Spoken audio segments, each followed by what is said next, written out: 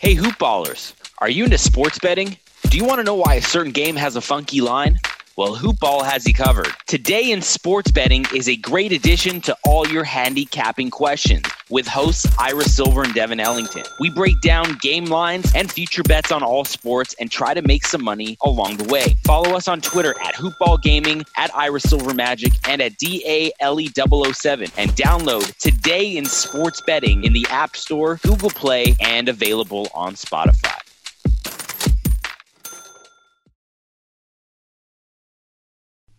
The following is a Hoop Ball presentation.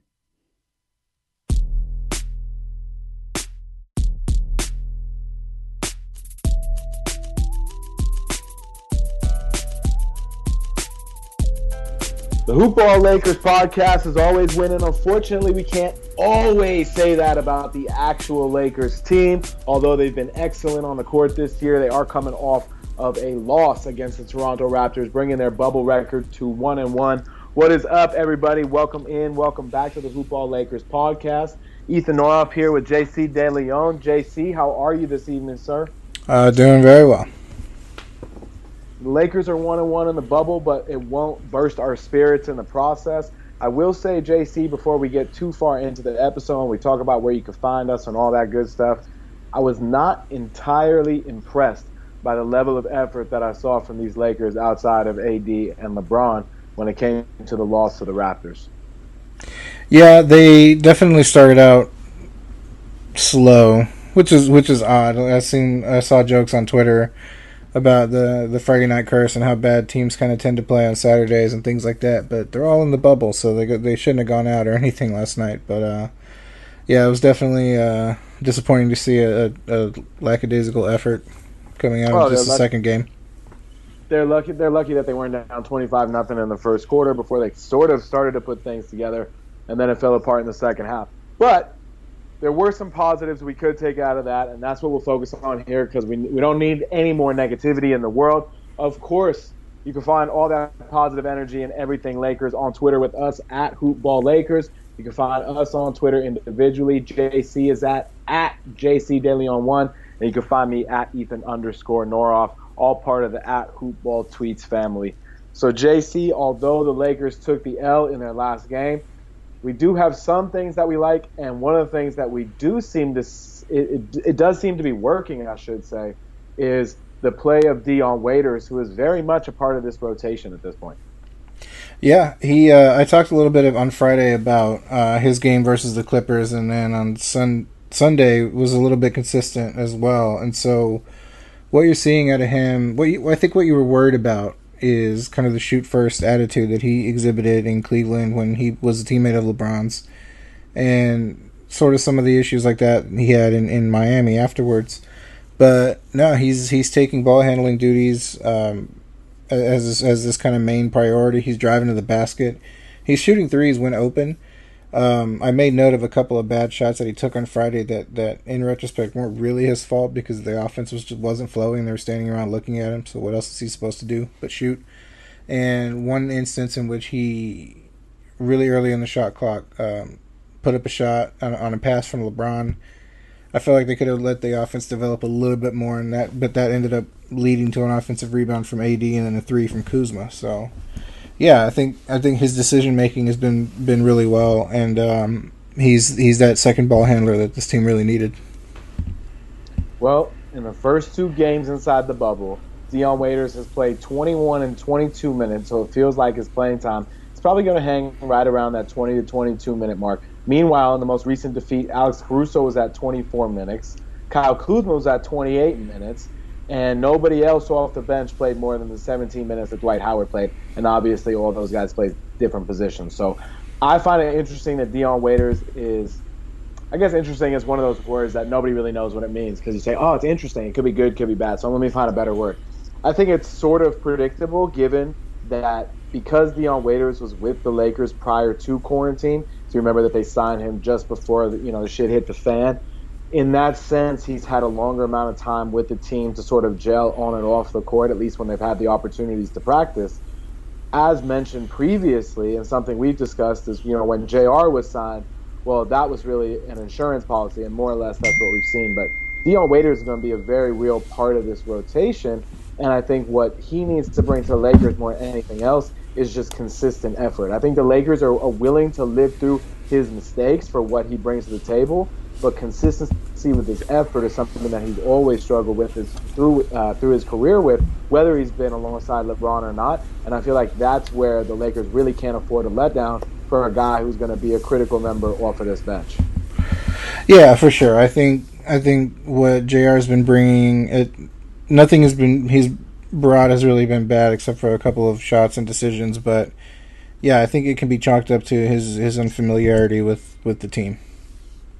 Oh, absolutely. And I think, as the Lakers continue to progress, obviously through the remainder of the regular season or the modified regular season and then into the postseason, in theory, Waiters should become even additionally comfortable, but we'll see what it holds. Because for me, this Lakers bench, obviously the team is going to be fueled as far as AD and LeBron takes it, but this Lakers bench is really going to become important, especially now with, some of the guard depth being compromised. I mean, you're talking about a starting backcourt in this game, JC, and Kentavious Caldwell-Pope and Danny Green, who combined to shoot 2 of 14, 1 of 10 from downtown, and only played 50 of the allotted 96 minutes in those two positions. So, whether it's Kuzma's 28 minutes or Waiters at 22 and Caruso at 24, like I was saying, this bench is really going to have to contribute. I find it interesting that Markieff was able to get off 10 shots in 10 minutes, but I think even he is going to have to play a more consistent role. And I think if the bench is struggling to find that level of consistency on nights where the starters struggle, and this was sort of a weird one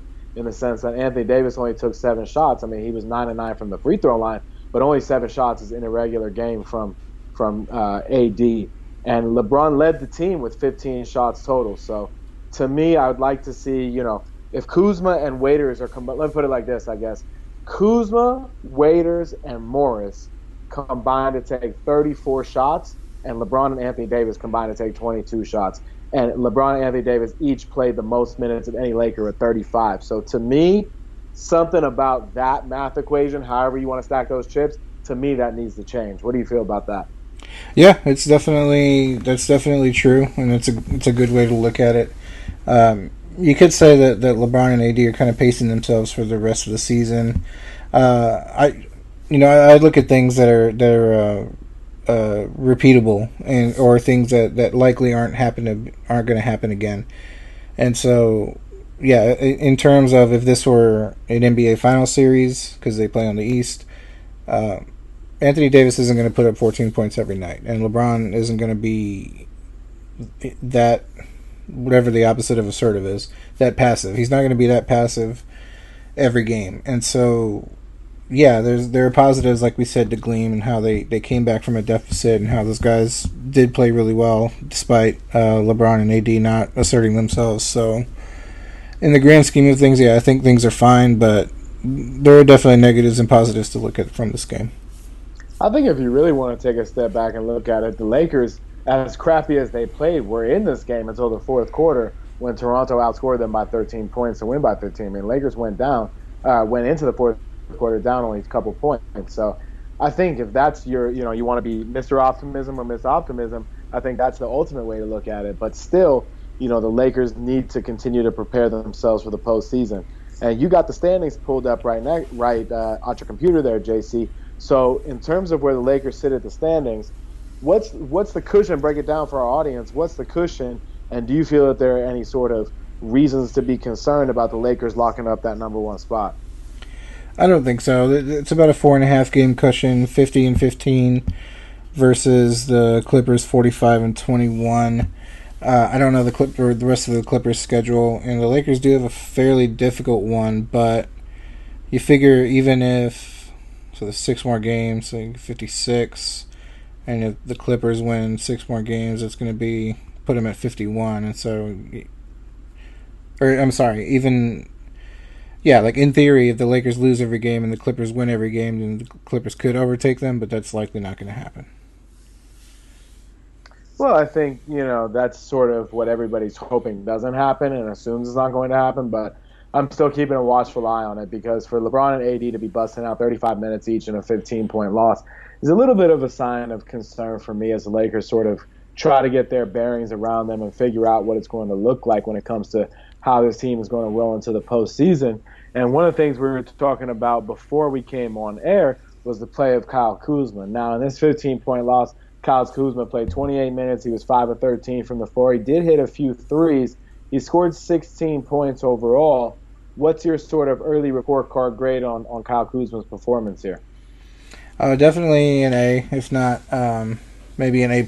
He is consistently shooting the ball really well. He's adapting to his role really well. He's defending. He's rebounding. There's only a couple of instances, and anytime I feel like the Lakers are putting anytime any Laker puts up a really bad shot or there's a horrible possession, I feel like it can be attributed to all five of them not having any flow to the offense. So there haven't been as many instances of Kuzma over dribbling the ball and leading to a bad shot because he's unable to pass it. He found himself in a trap like that, and he found Caruso for a nice pass against the Clippers. There was one possession against the Raptors, which he was on the court with LeBron, and he did kind of over dribble, and it led to a really bad shot. And if LeBron's on the floor, Kyle Kuzma can't let that happen to himself. But other than that, yeah, he's been playing really well. So for me, dare I say, and I'll ask you this question, JC, dare I say that this is sort of the version of Kyle Kuzma that the Lakers have been hoping for, and kind of the evolution of him taking to his role that everybody has sort of been waiting for here? I think so, but I also, at the same time, I also think that I think it's a role that he's adapting to. I feel like he's extremely talented. I feel like he probably feels like he is capable of more. And so it kind of ends up being one of those things in the off season, which I know we're a long way from. He could be a valuable trade piece because he thinks he can be a star or a starter on another team, and he probably could. And so for him to turn into a couple of more really good role players for this team, that could be his ultimate value. But for now, I think, yeah, this is sort of what they envision him, and he's embracing that role. Yeah, I think so too. And Kyle Kuzma, if he does wind up ultimately becoming traded, don't you feel like he's going to be one of those guys who winds up in a sign and trade type of deal? Yeah, I think so. So I feel like the Lakers are probably going to hold on to him through the end of his rookie contract, only because when you realistically look at it, it's going to be so hard for them to return value otherwise. But I think if this is the consistent version of Kyle Kuzma, at least the consistent effort, especially from Kyle Kuzma, the Lakers can expect in 28 to 32 minutes a game here, I think he's going to help fill some of those minutes that so many others were sort of wondering where they would come from with the absence of Avery Bradley, with the absence of Rajon Rondo, and some of the moving pieces of this team. There's no reason to say that LeBron, AD, and Kuzma can't be an effective three-man tandem out there. In fact, that's what the Lakers, obviously want to see happen, and fans too. So for me, I'd like to see more Kyle Kuzma, especially and this is one of my areas of concern, as you know, Danny Green, man, has really looked not so good. I wish I could say something better, but he was held scoreless in the loss to the Raptors, his former team. He only played 20 minutes. He only played 25 minutes against the Clippers. I know Danny Green was sort of a complimentary piece to AD's arrival, and he'll play any role the team asks him. But I'm not thrilled about playing Danny Green, sub 28 minutes for $15 million a year when he's not doing a whole lot to produce for the team. Definitely not. I feel like if Kuzma could, there is a place for him in the starting lineup because he's been becoming more versatile defensively. Yeah, maybe he can guard some of the bigger guards in this league, and so yeah, maybe you can sort of swap them and have Danny Green come off the bench. And since his offensive role is primarily sort of shoot corner threes, anyways, a bench role could be more suitable for him. Yeah, and I think I don't know if the Lakers are going to get that sort of developmental and experimental in terms of the chemistry of the club at this point in the season, just with everything that they've got on the line, their ultimate aspirations.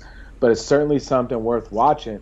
And JC, speaking of things that are worth watching, when you always shaving, man, and you got to make sure everything is tight and trimmed, you got to make sure that you're watching closely. So for me, that's why I use the Manscaped and its redesigned electric trimmer. The engineering team just spent 18 months redesigning and perfecting the greatest hair trimmer ever created, brother, and it just released the new and improved Lawnmower 3.0. It's a third generation trimmer. It's got a cutting edge ceramic blade to reduce manscaping accidents. And thanks to Manscaped's advanced skin safe technology, you won't hurt any area of your body that's not meant to be hurt, okay? So when I tell you this is premium, I mean it is premium. 90-minute battery, you can take your time. It's water resistant. It's got an LED light. It's got all the stuff and things.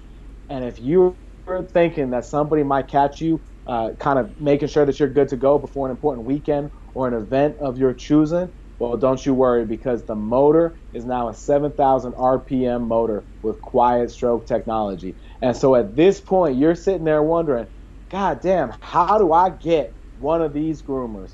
Listen, couldn't be easier. And you're going to get 20% off just because you stuck with me through the whole read.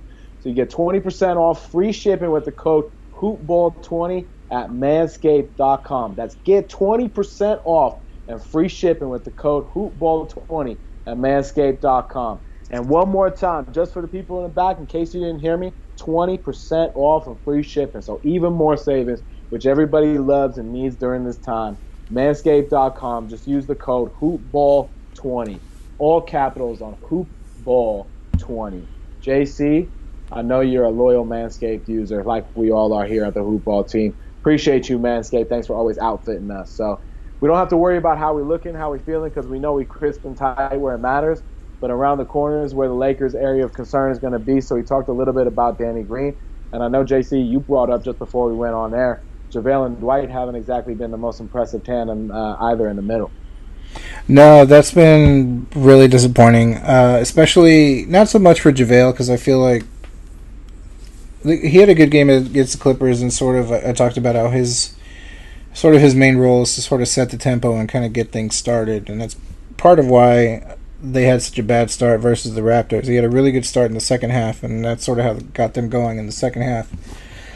But yeah, him and Dwight, especially Dwight, kind of given some of his less favorable behavior in the bubble, where he's talking about him not liking wearing the mask and just kind of bringing unnecessary attention to the league and to the team when everyone's trying to look at everything in a positive light. And so you kind of wanted to see him play better, just for like the overall morale of the league, and to see him play a little bit disappointing. Friday wasn't really his fault. I think, against the Clippers wasn't really his fault. He was in foul trouble. That was a really weird game with the whistles. But still, you'd like to see a little bit better of an effort coming out, and we just didn't really see it. Yeah, and I think that's the piece. And so, to me, both of those big men are those guys who you could probably tell in the first, 2 or 3 minutes of a game, JC, what kind of game they're going to have. Would you say that that's about right? Yeah. And so, when they don't come out with that enthusiasm or that energy or that spirit, for lack of a better word, you start to get concerned. And that's where I think Markieff Morris could play an important role for this Lakers team, especially if Anthony Davis is looking for additional minutes of relief from playing the center position. Because if you have Anthony Davis out there, even if he's playing power forward, point guard, whatever other position you want to put a label on him, it doesn't really matter anymore, right? Keith can be that five-man, air quotes, and sort of take care of that problem for you. So it will be interesting, because as the Lakers prepare to roll forward, they're going to be facing some big centers over the next couple of games. You got Rudy Gobert and the Utah Jazz on Monday. Then you got Steven Adams and the Oklahoma City Thunder on Wednesday. And once we get to our sort of surprise section of this episode, JC, I want to talk about that team for a little while. But then you play teams in the Houston Rockets, who obviously, as we know, start P.J. Tucker and or Robert Covington at center, depending upon the way you want to look at it. And then going into this weekend, for this week's slate, play an Indiana Pacers team that does have Miles Turner inside, but, depending on who you talk to, there are various opinions about him. So how important do you feel it is to see JaVale and Dwight sort of step up to this challenge, especially over these next couple of games against Gobert and against Steven Adams? Yeah, it's really important for them to establish early. They don't even necessarily have to score. Get a couple blocks, get a lot of rebounds, get a fast break going, things like that. That's sort of how they can put their staple on the game. And I think that's going to be the piece, is they're going to have to continue to find ways to contribute without, scoring the basketball, but just those effort plays, those hustle plays and those plays on the defensive end, because if anything, that's what this team really needs more than anything else right now. Are you at all concerned? I know we touched on this just briefly before, but I really want to kind of not fixate, but examine this piece about Anthony Davis and LeBron James playing time. Are you at all concerned that, the Lakers are coming out of the chute right away and playing Anthony Davis 35 minutes a night on back-to-back nights, and LeBron, 34 against the Clippers and 35 against the Raptors? Did you expect them to ease those guys in a little bit more? A little bit more, yeah. And I feel like you sort of saw the plan with how slowly, especially LeBron, started against the Clippers, and even so against the Raptors. I think going into that second quarter, AD and LeBron both only had 3 points, and they still almost they still had come back and reclaimed the lead at that point. But yeah, I did think they were sort of going to ease in a little bit more, especially 2 games in. You have LeBron. He was listed as probable, so wasn't really an injury concern, but he's talking about tightness in the groin, and that's automatically going to worry Lakers fans, because that's what took him out for a few weeks at the end of 2018. So, yeah, those are things you definitely don't want to hear, but yeah, you have to keep an eye on. And I think, the concerning thing for me is with this particular club, obviously, if one of those guys sustains an injury of any type, I don't care if it's the most minor thing. I mean, even AD's little poke in the eye the other day had everybody cause for concern. If any of those guys go down, the Lakers are pretty much dead in the water, right? Yeah, I think so. And so that's the piece for me, is that I need the Lakers to be mindful of that. Obviously, there's a lot to play for, and the Lakers have a lot on the line. And I think there's going to be some tough games along the way, so the Lakers are going to have to make sure that they're in good shape. Right now, the NBA as a whole, man, looks to be in pretty good shape. And I don't even want to say let's compare that to Major League Baseball, because it's not even a comparison. But can you sort of believe the disparity between these two sports? And just, I mean, to me, it really paints a very clear and obvious illustration of why one in particular is so much more successful about connecting with its audience than the other. Yeah, and you, outside of all things COVID-19, I think just to compare the different leagues, the NFL, the MLB, and the NBA, especially the NBA under Adam Silver's tenure, is they really partner with the players to try to come up with the best solutions for everyone involved. MLB is at their players union is at odds with Rob Manfred, and yeah, they're a disaster right now. We're less than 2 weeks into the regular season starting for MLB of what'll be a shortened 60-game season, and yeah, there's teams that are having outbreaks all over the place, and it seems like it's not going to be working. And meanwhile, the NBA has had I think close to a month of 0 positive tests while keeping everything in the bubble secure. And I believe I saw a friend of mine posted it on Facebook, so I don't necessarily know how true it is, so to probably talk about it is irresponsible, but supposedly Philadelphia Eagles head coach tested positive for COVID-19, and so the NFL is and the NFL hasn't even really addressed their plan at all, and they have rookies reporting to training camp, and so yeah, to compare all 3 leagues, the NBA partners really well with their players. They have a unified message in, not just wanting to play basketball, but to also talk about Black Lives Matter and bringing social justice to everybody, to the forefront of everybody's mind. Every player in post-game interviews, every question they're asked about the game, they somehow bring it back to Breonna Taylor and wanting to arrest her killers. So, yeah, everyone is unified with the NBA plan. You see Donovan Mitchell's bulletproof vest the other day? Yeah. I mean, I think this is, if you want to say it's a statement, I think that would be the understatement, right? I mean, I think these guys understand the platform and the responsibility that they carry in terms of, their voice and the weight of it when it comes to some of these issues that, while some would call controversial, I will never, because they're not, there's no controversy about them in my mind. It's very plain and clear what's going on and what needs to be going on instead. So, that's the end of my soapbox statement on that one. But I think, for the Lakers too, they have a few guys who are, pretty vocal when it comes to how they feel about some of the inequities and inequalities that are so rampant across our society right now. Obviously, LeBron carries the largest voice among those guys, and I think it's important that as the NBA continues to be a forefront in the leader, at the forefront of the pack as a leader, I think that all the players consider this a collective effort on behalf of all of them. So I think there's great unity to that, and one of the reasons that the NBA is able to getting off to this successful restart here. And now that we've had some time to digest some games here, JC, I asked you, and we can alternate and go back and forth if you want, or we could just do your three and then my three, or however you want to format this. What are your three? I know it's tough to limit it, but try to give me three sort of league-wide takeaways here as we've gotten going with the first handful of games off the ground. I think we talked a little bit about the court in one of the older episodes, but just as we're now several days deep into the broadcast, we sort of see how I think everything is evolving. Like there's that brand new RoboCam that goes up and down the sidelines that brings you an unseen angle that used to be basically from where rich courtside seats would be. And so, and you're seeing players be really aggressive going at the basket because they have all that space to kind of land. And so I think you're seeing a faster game. And so I think there should be some kind of a consideration to like redesign NBA arenas to that effect. I think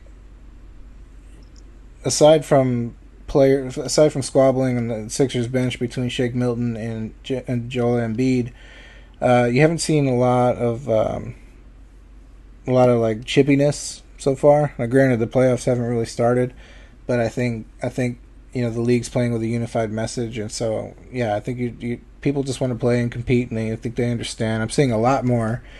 One player will knock a player from another team down, and like guys from both teams will help pick him up, sort of thing. So I'm seeing a lot of that. That's really cool. And beyond that, I think it's just a fun environment. Everyone is just really appreciative of the game, and so I think that's only going to help it overall. I like them, man. All right, here are my three for you. You ready for them? Yeah. All right, the first one for me, man, is I know it's only been one game for them, but man, the Thunder look like a squad. They look like a squad that can surprise some people in the postseason because they came out and they whooped, and I mean whooped, Utah. It was not even a close game. And I think a lot of people tried to bury Chris Paul, so to speak, before he was, to 6 feet under when it comes to his basketball career.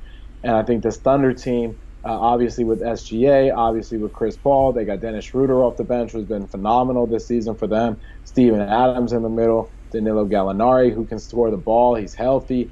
I think this would be a team that could cause a little bit of noise in the postseason if the seeding sort of shake out the right way. So been pretty impressed with them to start off. My second thing was to stay in the Western Conference, the Portland Trailblazers. Now, Portland Trailblazers are one of those teams that's on the outside looking in at that 8th spot.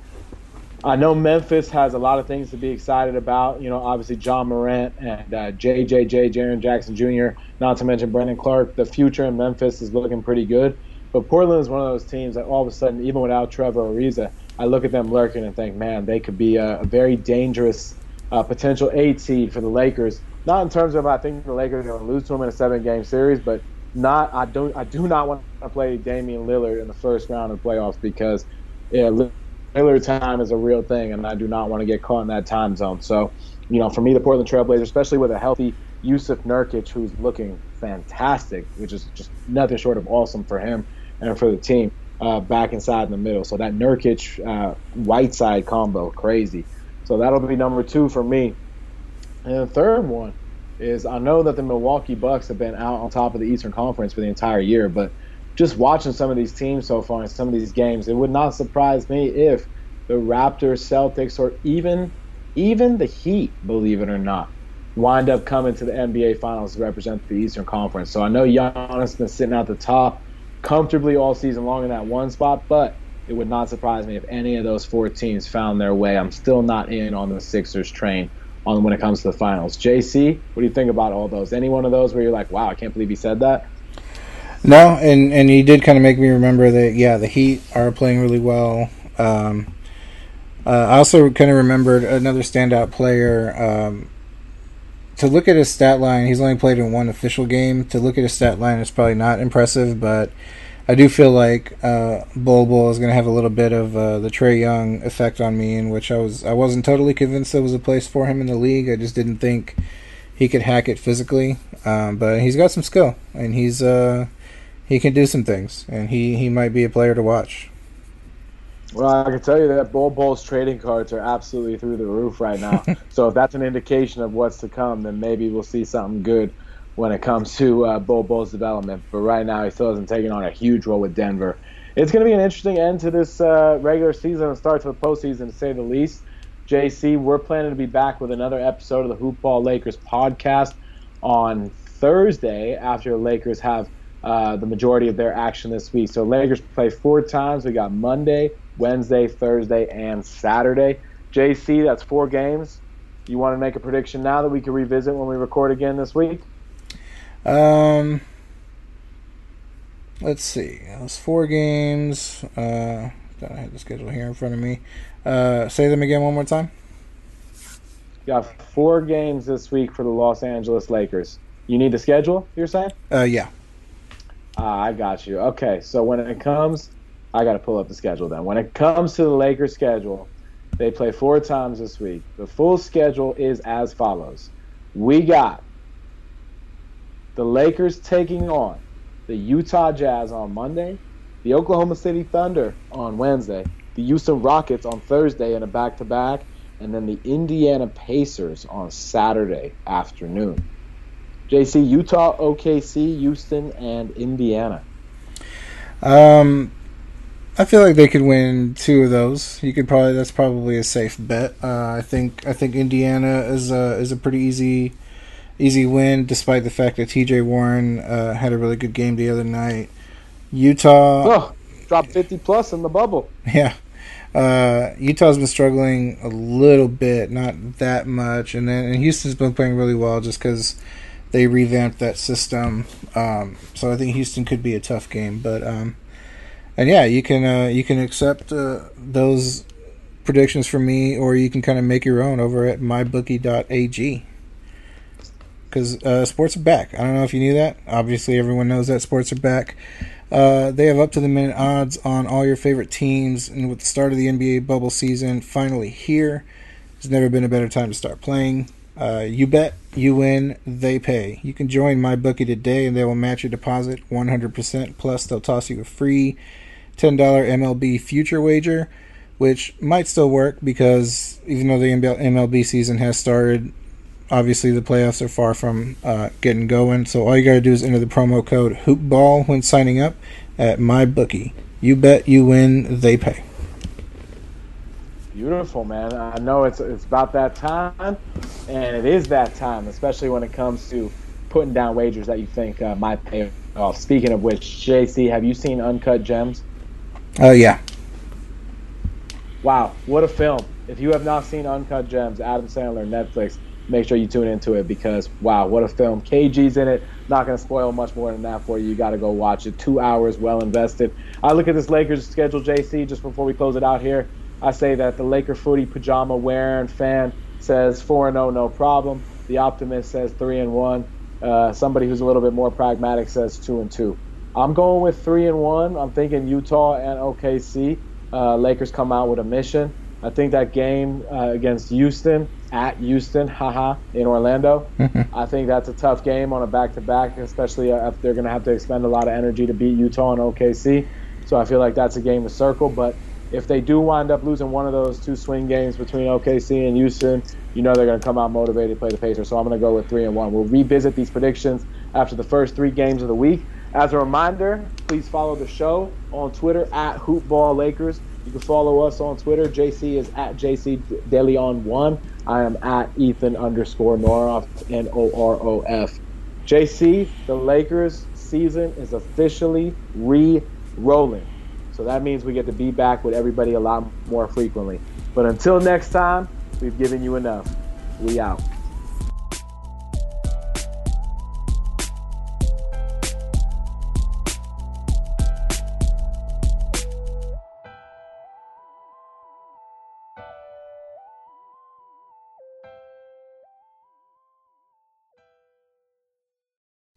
This has been a Hoop Ball presentation.